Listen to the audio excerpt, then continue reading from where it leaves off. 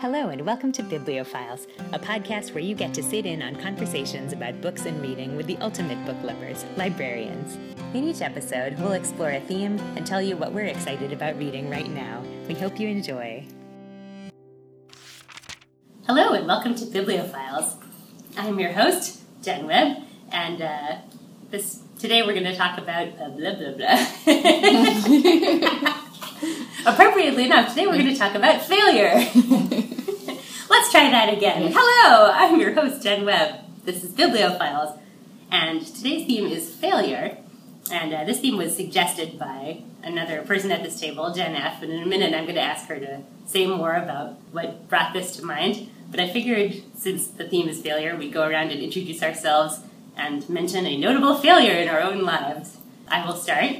I'm Jen, as I said, and my failure is that I tried to go rock climbing, and they only let me go out of pity because I could not master the skill of being on belay for someone. Like, I nearly killed my friend, apparently. That's what they said. So they finally let me go up, but only out of pity and with the, guy at the rock climbing place holding the rope. Was this indoor or outdoor? Indoors. It was really fun, which is so sad. But, I could do it with someone else holding my rope, but I am not allowed to hold the rope for anybody else because I'm just not coordinated enough. All right, who's next? I'll go. My name is Jen Forget, and probably my most memorable failure is when I took AP Calculus senior year of high school because I had run out of math courses to take, and that was the only option available to me. And by the second semester, I had actually gotten an F on my report card, and I brought it home, and me being the perfectionist in the family, my mother took one look at me and said, "I am so proud of you," which she had never really said about my good grades up until that point, but it was a big moment for me to be able to live through a failure like that. I can have one that automatically pops into my mind as one of my most memorable because it's so hard to choose from such a variety of failures. But I do remember in 5th grade, I was on the Biddy League basketball teams, and I was selected for the elite championship competition for Biddy League basketball. My whole family went to this one game. That was a big competition between the two top teams. And I remember running out there for the second half and not remembering that you switch basketball hoops during the second half. So I grabbed the ball, ran down, and did a beautiful layup into the other team's basketball hoop. And afterwards, I looked over, and my coach was completely hysterical. And I looked up at all my family members laughing hysterically in the crowd. And I was mortified. And the point did count for the other team. And it was such a beautiful layup. I had done everything perfectly. And the other team scored. You know, I'd love to say I learned a lesson from that. But it was just a failure. It really stunk. And it was a hard, experience. And then you get up the next day and you go about your life. So I think that's one thing about failure is everybody's always trying to find something that you learn from it. Sometimes you just fail and there's nothing that comes out of it. And that's what that was. I've definitely had that experience. That was Diane speaking, by the way. Great. Hello, my name is Kate Lefnin, and I am an utter failure at navigating. I'd like to say I've learned how to navigate better in life as I've gotten older, but I haven't. I grew up in a town of less than 1,000 people, and I got lost all the time. I have gotten lost walking the Freedom Trail in Boston. I ended up in Cambridge. I still don't know how that happened. There's literally a line you follow. I know. I failed to follow the line. Every European story I have starts with I meant to do this, but then I got lost. Just last week, as a bicyclist, I had to do hill repeats in which you go up a hill and then you go down it. One would think that you could not get lost doing this. You would be wrong. Oh. I'm still laughing about the Freedom Trail. I'm sorry. I'm sorry. I would have mentioned that Sorry, I should my best friend also is similarly afflicted, and every time we have ever gone anywhere, we have gotten lost. Good thing you're well matched. And Megan. So I was also trying to pick which of my many, many failures I would share, but I've decided to share an enduring failure, which is that I cannot back up a car in a straight line. I can't do it. When I learned in driver's ed, I still remember we were in a parking lot. I was supposed to be my driver's ed instructor was very mean, and I remember just sitting there and being like, I just can't do it. It's just never going to happen. Let's move on. And he was like, no, you will learn.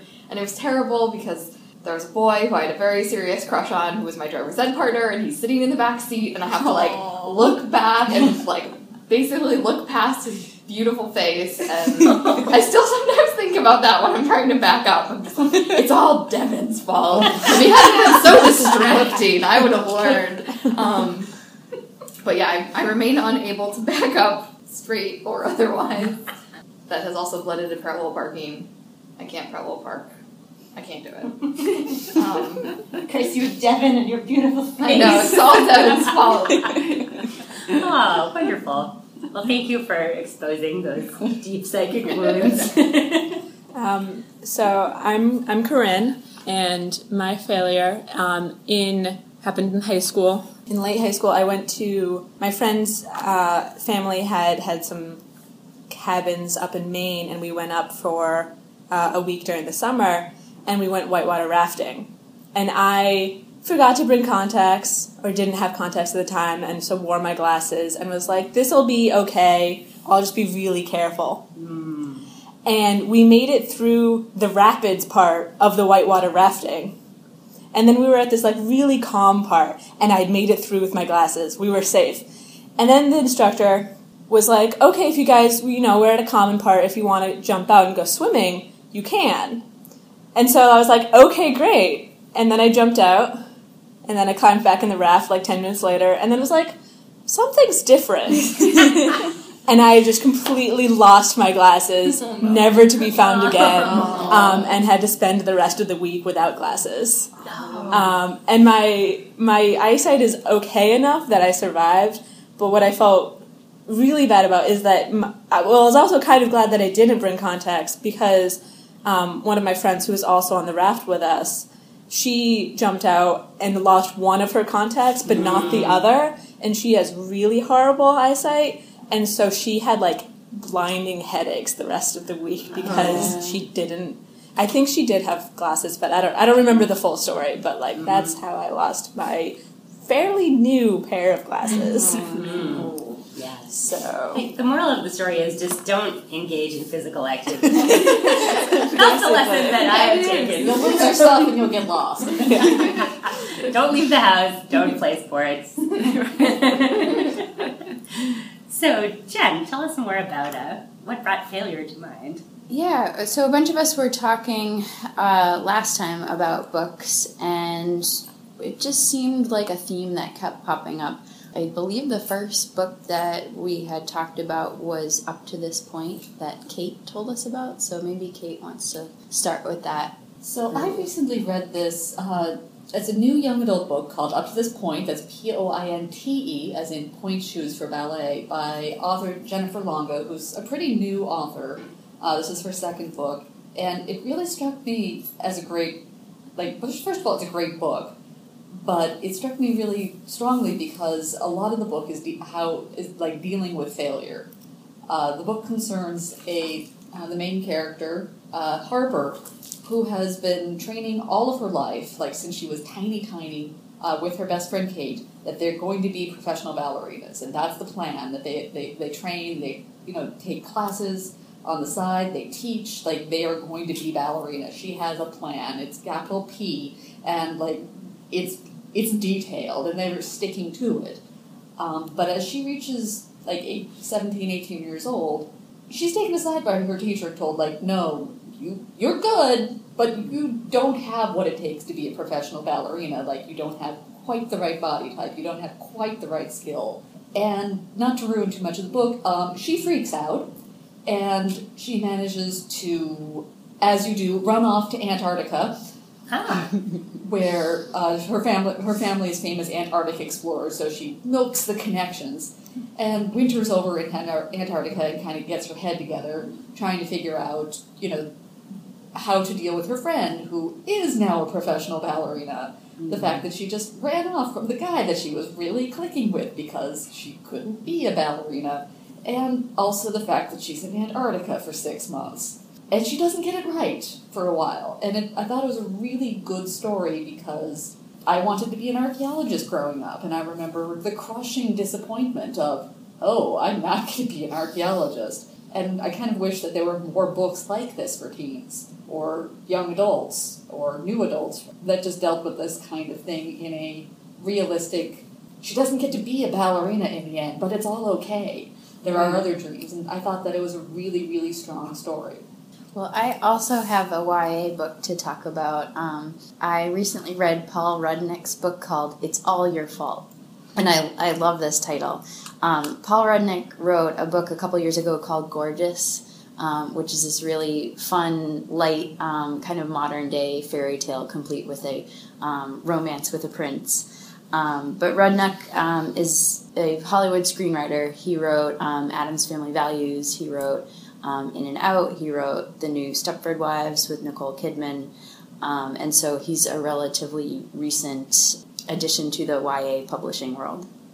So It's All Your Fault has these two really compelling female characters. So they're cousins, and they're complete opposites. So your narrator is Caitlin Singleberry. She's 17, and she's just a total classic good girl. She does everything the way it's supposed to be done. She's from a really big religious Christian family, and her family is also a singing troupe, complete with matching blazers and knee socks. And they go and perform in shopping malls and things like that. Yeah, it's hilarious. You have my attention. So Caitlin's cousin is her complete opposite. Her name is Heller Harrigan, and she's a former child movie star and is now a total train wreck, as many child movie stars turn out. And now that they're both teenagers, they haven't spoken in years. Ever since Heller became famous, they've lost touch. And they really don't know each other anymore, although they assume quite a bit about each other based on their reputations. So Heller has just landed this blockbuster movie deal, and they've filmed the movie and they're starting to promote it. And it turns out the producers of the movie are really nervous that Heller's going to mess everything up, that her shenanigans are just going to be terrible for the movie. So they want somebody near her to kind of like keep an eye on her. Not to necessarily be a handler, but somebody who can let her know when she's kind of going off the rails. So they pull Caitlin in to be her monitor. And, it's such an interesting book because you would think that Heller is kind of the more interesting character because she's the one who will say anything or do anything, but the whole story is from Caitlin's point of view, and it's really interesting to watch how she kind of has to own her convictions where, if Heller's going to do something and Caitlin says it's wrong, she has to stand behind that and say, well, it's not just wrong, but I think it's wrong, for these reasons. She has to kind of come to terms with her own rule following and how that plays out. So, it is a story about failure in the sense that they both end up screwing up quite a bit and they have to get themselves out of a couple messes. So it's a really fun story, and I highly recommend it. It's All Your Fault. Who else has a... I have one that I just was thinking off the top of my head. And it's relevant because it was written by Pat Conroy, who just passed away from Prince of Tides. Mm-hmm. But he wrote this obscure book on basketball called My Losing Season. Mm-hmm. And it's the memoir, basically, about his one season at the Citadel. He went to the Citadel for college, and he played college basketball. And it's a great character building story. And as you know, people say you learn more from losing than you do from winning. And in this book, it's very much the case, because in their misery, the team forms very tight bonds. And the back and forth insults and exchanges in the locker room, it's almost like who can really say the hardest thing about your shooting game or your inability to make a three-point shot. And it's great because Pat Conroy was not the tallest, he was not the fastest, he was always going to be a guard because he wasn't tall enough to play any other position. And he was there on a scholarship, so he had to play no matter how miserable the experience was. And he always had his father in the background saying, "You're not that good. You're not a basketball player. You can't score." And all of that fueled him to be a successful point guard. And he was actually more determined, worked harder, because not only of the failure, but also because of the reminder from his father of what a bitter disappointment he was. But the book is great. There's also his personal relationships in it, and a failed personal relationship with a woman that he met and fell head over heels in love with. But the book is actually really poignant because it's very witty humor. And in the end, a lot of the guys after that season go off to the Vietnam War. Mm-hmm. And he loses a few of his teammates in the Vietnam War. And he talks about that at the end. And you realize how temporary it all is. And now he reflects on that losing season as one of the most important times of his life when he really formed great relationships. So if you want something a little different about failure, My Losing Season by Pat Conroy. So we can cling to the hope that some people do learn something from failure. Sometimes it works out. Once in a while, something comes out of it. On a later note, what this theme brought to mind for me was a feature that used to be on the Onion AV Club site, which then later turned into a book by Nathan Rabin called My Year of Flops. It started out as a series of columns where Nathan Rabin would revisit a movie that was a commercial and critical failure, but it had to not only have been a failure or a flop, but it had to have some kind of even very minor cult following and kind of be interesting enough to revisit. And it started with a column on the Cameron Crowe movie Elizabethtown, which he quotes from. And there's a wonderful quote about failure from the movie, which became kind of the guiding principle for the whole series, which was that there are failures, which are just kind of run-of-the-mill lack of successes, and then there are fiascos, which are like dramatic, spectacular failures that you almost kind of enjoy because you're like, at least it didn't happen to me. So he divides the movies up into failures, fiascos, and secret successes, which are movies which he thinks, deserve to be revisited and reevaluated, that they're better than people remember. But it's just delightful because, as he says, the things that our pop culture rejects are, in some ways, like even more telling than the things that culture embraces. Plus, there are hilariously bad movies. I mean, many terrible movies have cult followings and devoted fans, and book after book devoted to where it all went wrong. There's a really funny and really profane podcast called How Did This Get Made, which is kind of along similar lines, where they watch a terrible movie and then they try to figure out what the creators were thinking. And in some cases, they actually get to talk to them and see, what were they thinking? And, how did they so badly mishandle this thing? But it's just, it's so funny. And he's very kind of generous and open-minded and has this attitude of delighted curiosity towards these films. And I feel the same. There are a lot of terrible movies that I love and enjoy that I just find interesting. I mean, I don't know. There's few things that are so bad that I can't enjoy them. But they're always fascinating in some way, like Oliver Stone's Alexander. I don't know if anyone ever saw this with Colin Farrell. Oh my God. An insane failure of a movie, but there are wonderful things in it because everyone in it thinks that they're in a different movie, I think. And some people are having a lot of They're in a good fun. movie and they're acting their sweet little hearts out. There's a movie that I think is unfairly misunderstood, which was a terrible flop from like the early 2000s, but it's very 90s kind of in field, called Get Over It, which is a high school romantic comedy about a group of students who are putting on a musical version of Midsummer Night's Dream.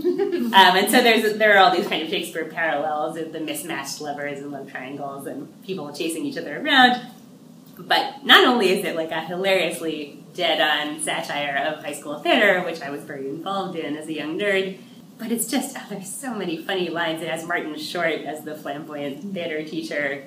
It's got Kirsten Dunst, Mila Kunis, Ben Foster, and who is he? He's the son of the famous actor who everybody loves. Yes, Colin Hanks. All these people they're just wonderful. You know, some of them went on to be great successes, and others I feel like, you know, I wonder what happened to them. And both Colin Hanks and Ben Foster are fabulous in it, and I always wonder, like, why they weren't greater successes career-wise. I wonder what they're doing. Anyway, I highly recommend it. Now that I've said that, and you watch it, and you're going to be like, what on earth? It also has Cisco. Oh! And he's charming. Oh my goodness, it's terrific. There are musical numbers. There are like musical numbers featuring long-forgotten pop stars of the time. There are so many movies that you can just go down as failures, and they're fun. It's a list. But what's very hard is to recommend a failure, you know, because there's something that attracted you to that movie, and you can watch it and fully enjoy it in the failure. But how do you tell somebody? I'd like to recommend this trash to you. It's terrible, but I really enjoyed it. I recently did actually get one of my colleagues to interlibrary loan my favorite bad 80s movie that it's called Gymkata. It merges martial arts with the pommel horse. Oh.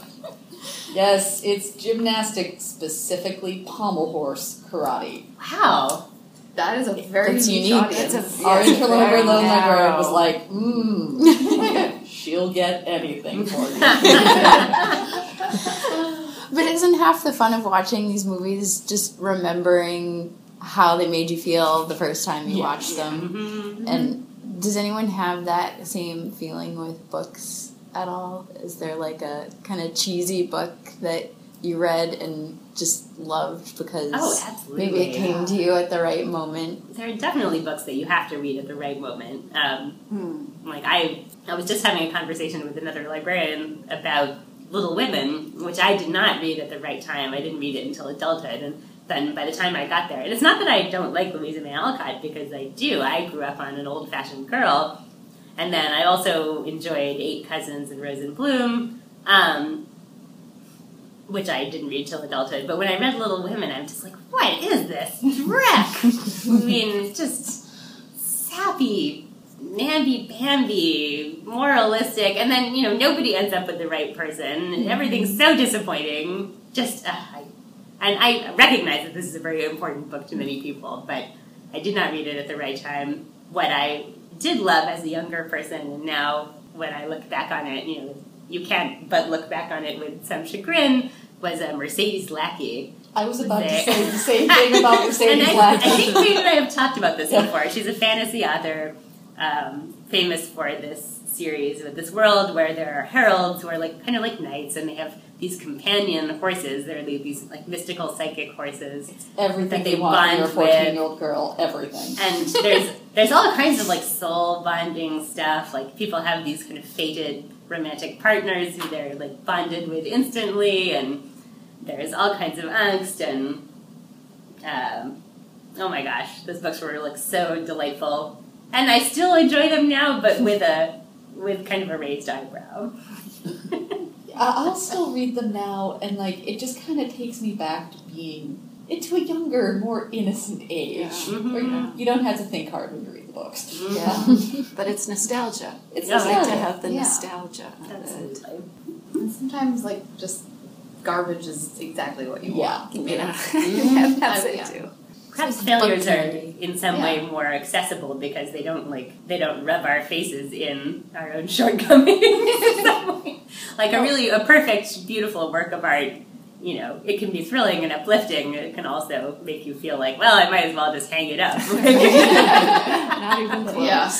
And with some of that, I have a pile of books in front of me here, dear listeners, and for me, I really like books where there is the failures and like there's not the resounding success at the end. That because I don't feel that that's necessarily realistic to me, and it's not even necessarily realistic to me as a mostly fantasy reader.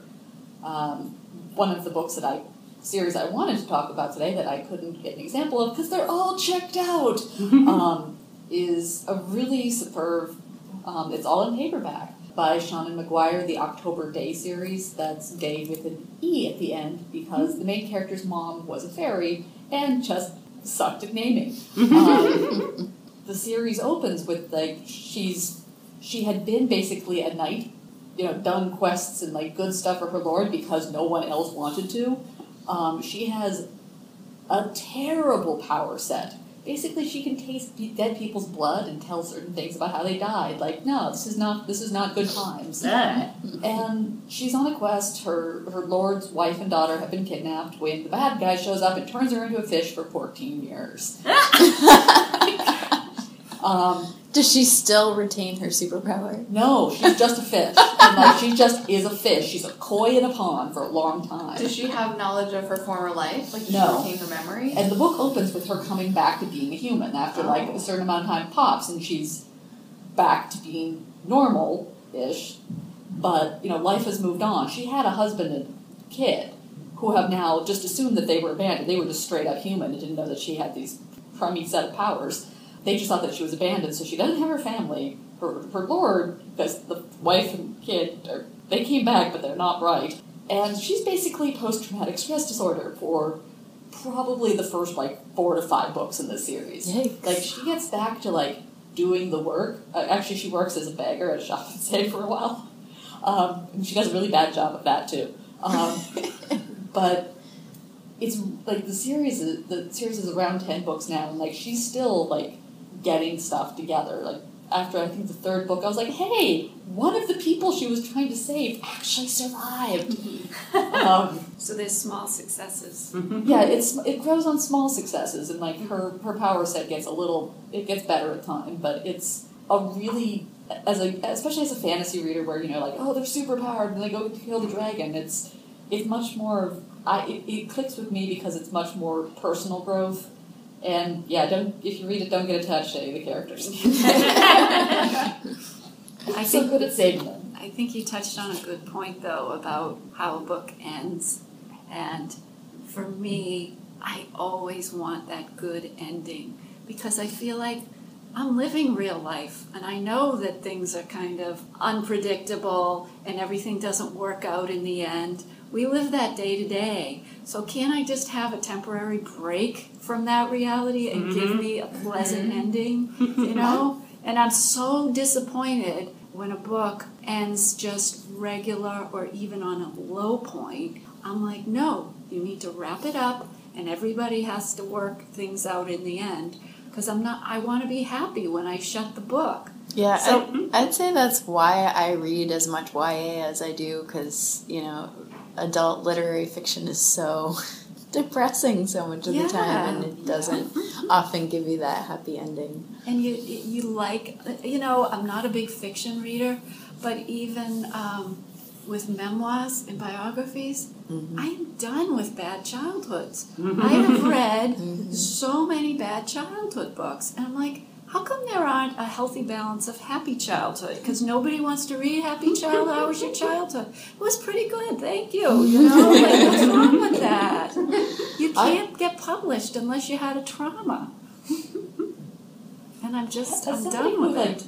Dear reader, if you're listening to this and you like books about depressing people with bad childhoods and they end poorly, come see Kate the reference desk. That is my bag. You dive into those, huh? If it's I did for a fiction while. and non-fiction, if it's a bad childhood, maybe even supernaturally bad childhood, that is my book. That's 50% of my pile I have in front of me. No, 75%, sorry. the ballerina was kind of happy. Yes, readers are definitely divided into two camps: the people who just cannot get enough misery and suffering, and those of us who really want things to work out and lessons to be learned and growth to happen without too much pain. I've often had arguments with a friend of mine about this, where she's like, this book just didn't satisfy me because the characters didn't suffer enough. I'm like, I don't understand you. But, there are all the kids who grew up thrilling to tales of sad orphans, and then there are the kids like me who just wanted to read Heidi over and over again because everything works out great. As a kid, I was really into the orphan books, and I often would I used to play make-believe games with all the kids in our neighborhood, and the most popular and enduring one was dubbed Lost Kids, where we were a pack of orphans running from social services. Oh, nice! Yes, we were determined to live on our own, like the boxcar children. We wouldn't let them put us into these loving adoptive homes that we thought they would put us into. We were also obviously very naive about what the foster care system is like. But we were just this pack of children in real life and in our game who would roam the neighborhood and pretend to make fires. But we were fed on these stories of orphaned children, and I was huge into boxcar children. Actually, if you're ever on the Minuteman bike path, there's one part in Arlington right before Spy Pond where there's an old train car next to it, and I was actually walking past it the other day, and I was like, I hope the kids who live in this neighborhood have broken in there and made their own boxcar children. I was like, that's all I want for these kids. But as I've gotten older, I feel like I've turned now to things where I want them to be happy. I was much more okay with sadness and darkness when I was younger, and now I'm just I just want things to work out. At least learn something, or move on, or come to peace with something. I totally relate to that too. And as someone who makes a lot of recommendations to parents of readers, as adults, we're very concerned about what's in this book. Is it going to be something that's going to scare our kids? And most of the time it's a book about a kid whose parents died and, the whole world comes crashing down around them. That doesn't faze them. They can handle it. Yeah. We can't handle it. We can't handle it. Yeah. It's true. Well, you need failure often to set off a story, to set a story in motion, just like in a fairy tale, the princess never has a functional mother around, or else none of these things would have happened. That's why in young adult books so often they have to get rid of the parents, or in fairy tales, children's books as well, or with adult books, especially the romances that I read, of course they always end up happily, but very often they start with a terrible failure. And one of my favorites from the endless Fool's Gold series by Susan Mallory is about a woman whose husband comes out and leaves her, and that's how the story begins. And of course she's feeling like her marriage was a failure, and that's Three Little Words, by Susan Mallory. And it's very often, a romance or a story will begin with the heroine losing her job, or being left at the altar, or discovering something terrible about the guy she thought was the one. And, if those things didn't happen, then there'd be no reason for the story. So I've actually been a failure at reading lately. I realized I have only finished 1 or 2 books in the last month. I keep failing to finish. I just keep starting things and then not finishing them. Including a book that I checked out specifically for this meeting about failure. It's called The Gift of Failure. And then I failed to read it before it was due and turned it back in. I've heard So of I've that. never read Who wrote it? I don't remember. Why do I think it's J.K. Rowling? It's not. No, her, it's is not it? J.K. Rowling. She gave a speech at Harvard Right. about failure. Oh, yeah. I think at Harvard Law School, maybe 10 years ago, she... Gosh, I can't believe that was that long ago. I know there's a book out on that one too. Yeah, there's a couple books. There's one that's written for high school grads. That's kind of about how there's lots of different paths to success, and the one that your parents envision for you isn't necessarily the right one for everyone.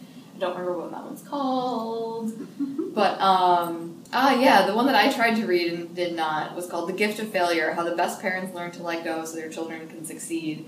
I read that because obviously there's been a lot of conversation in the Boston area, in particular in the last couple of years, about high school students and stress and the way that adult members of the community can help support students. And a big part of that conversation was, how do we define success for high school students? And that's something that we've talked about here at the library, and there's been a huge discussion in town. So that's the one that I was trying to read and didn't.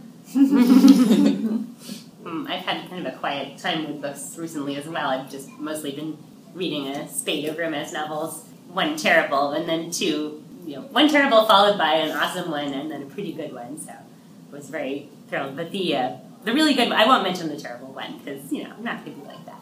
But the really awesome one was the new Eloisa James called My American Duchess.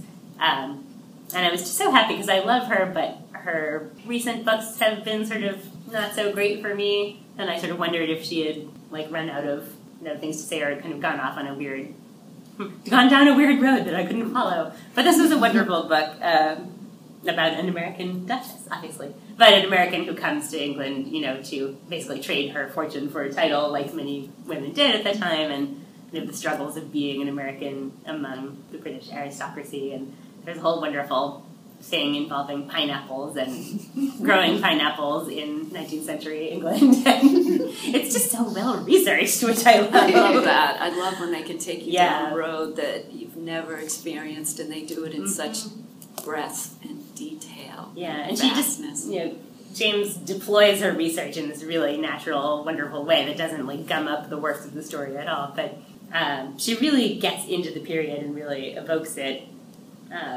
And she manages to accomplish so much in short scenes. It's sort of a love at first sight story, definitely an attraction at first sight story, but after this one first conversation between the hero and heroine, you really believe that they would like each other, and you really see how they're compatible, and this is all accomplished just, in a couple of lines. I highly recommend if you're into that kind of thing, which I am. Sounds like a nice read. Yes. One that, those books where you can't wait to get home and get into with a warm cup of coffee or tea, and you're just like, I love having a good read going. Yes, I spent this morning lying around finishing yet another romance novel before I had to come to work. So I was like, yes, I have this couple of hours, and I'm just going to fall into this book and not come out until it's done. It's such pleasure. I completely agree. This is why I can't really read fiction unless I'm on vacation or I have a long block of time to set aside, because I get so into books that I really can't stop. Yeah. So during the work week, I mostly read nonfiction, which I find easier to put down and pick up again. That's smart. Yeah, I had that feeling. So one of the books that I did manage to finish was My Brilliant Friend by Elena Ferrante. It finally came in off the holds list for me, and it was very well written. It's a beautiful book.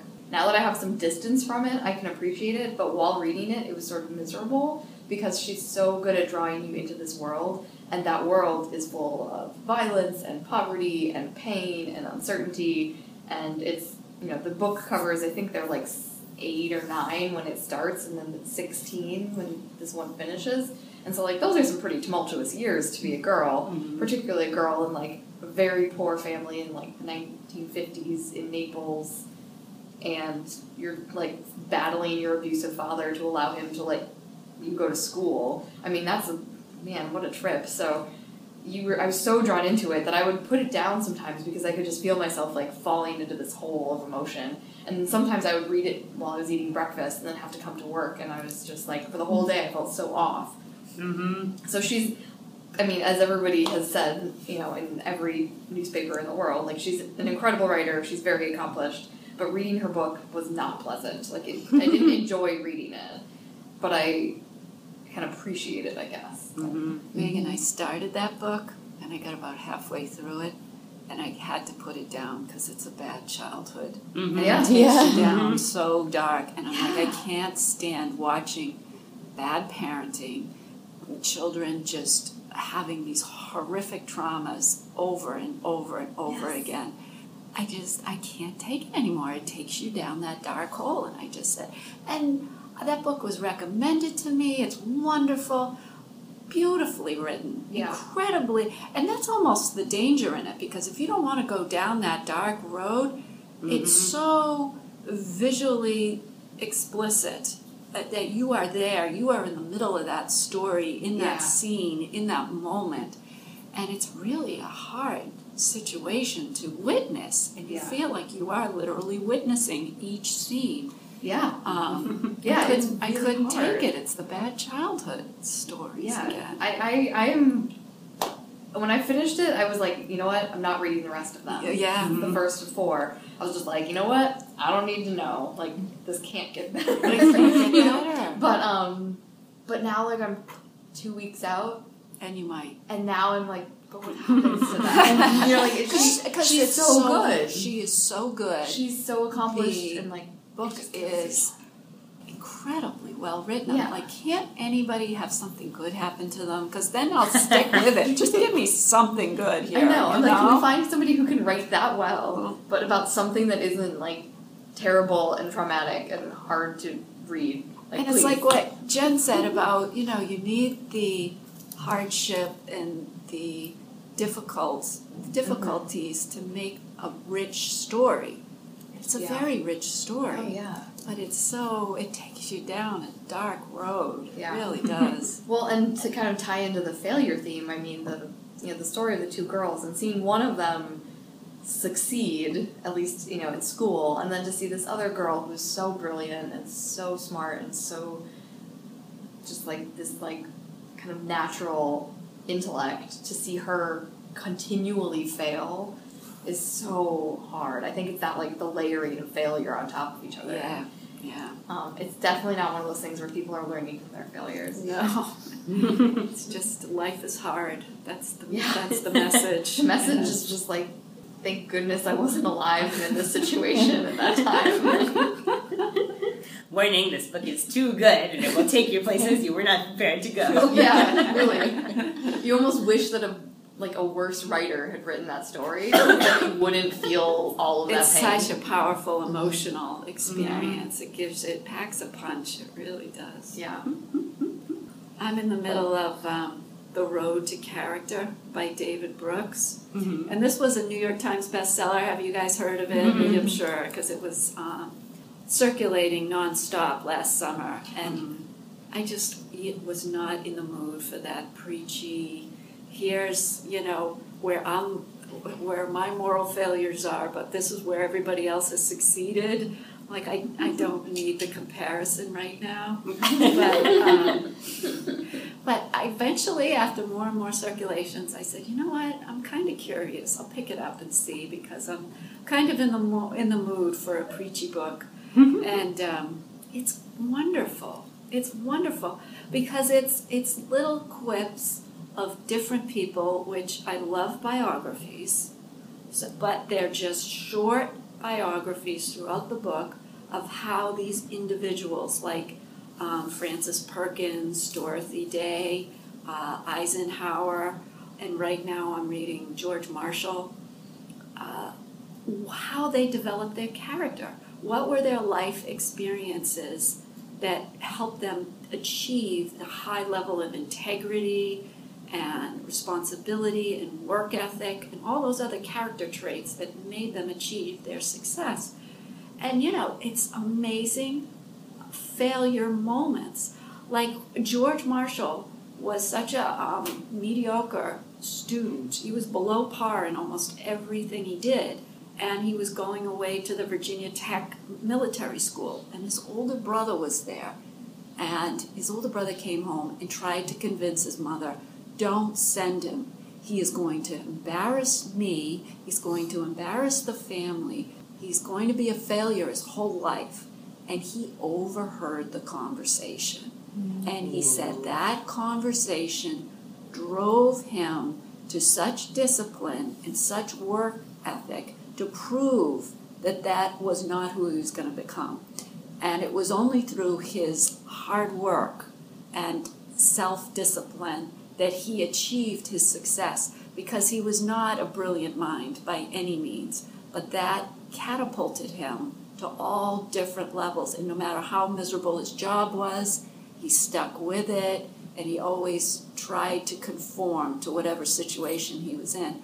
And it's just very interesting little tidbits like that throughout the book. And to Jen's point, you can put the book down. Because you read one biography and then it's good, and you take a break from it. So I would recommend that for our failure too. Excellent. Look, all these examples of learning from failure. So clearly, Diane's next move is going to become a pro basketball player. Get on that. There is future there. Don't let the moral down. It's so much better in books than it is in reality. I'd rather experience somebody else's failure in a book.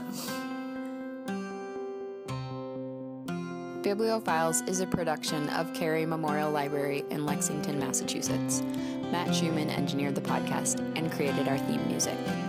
Do you have questions, comments, or ideas for future episodes? Find us on Facebook at facebook.com/CareyLibrary or on Twitter and Instagram at CareyMemLibrary. That's CarymEM Library. For show notes and to find out more about us, visit us at careylibrary.org.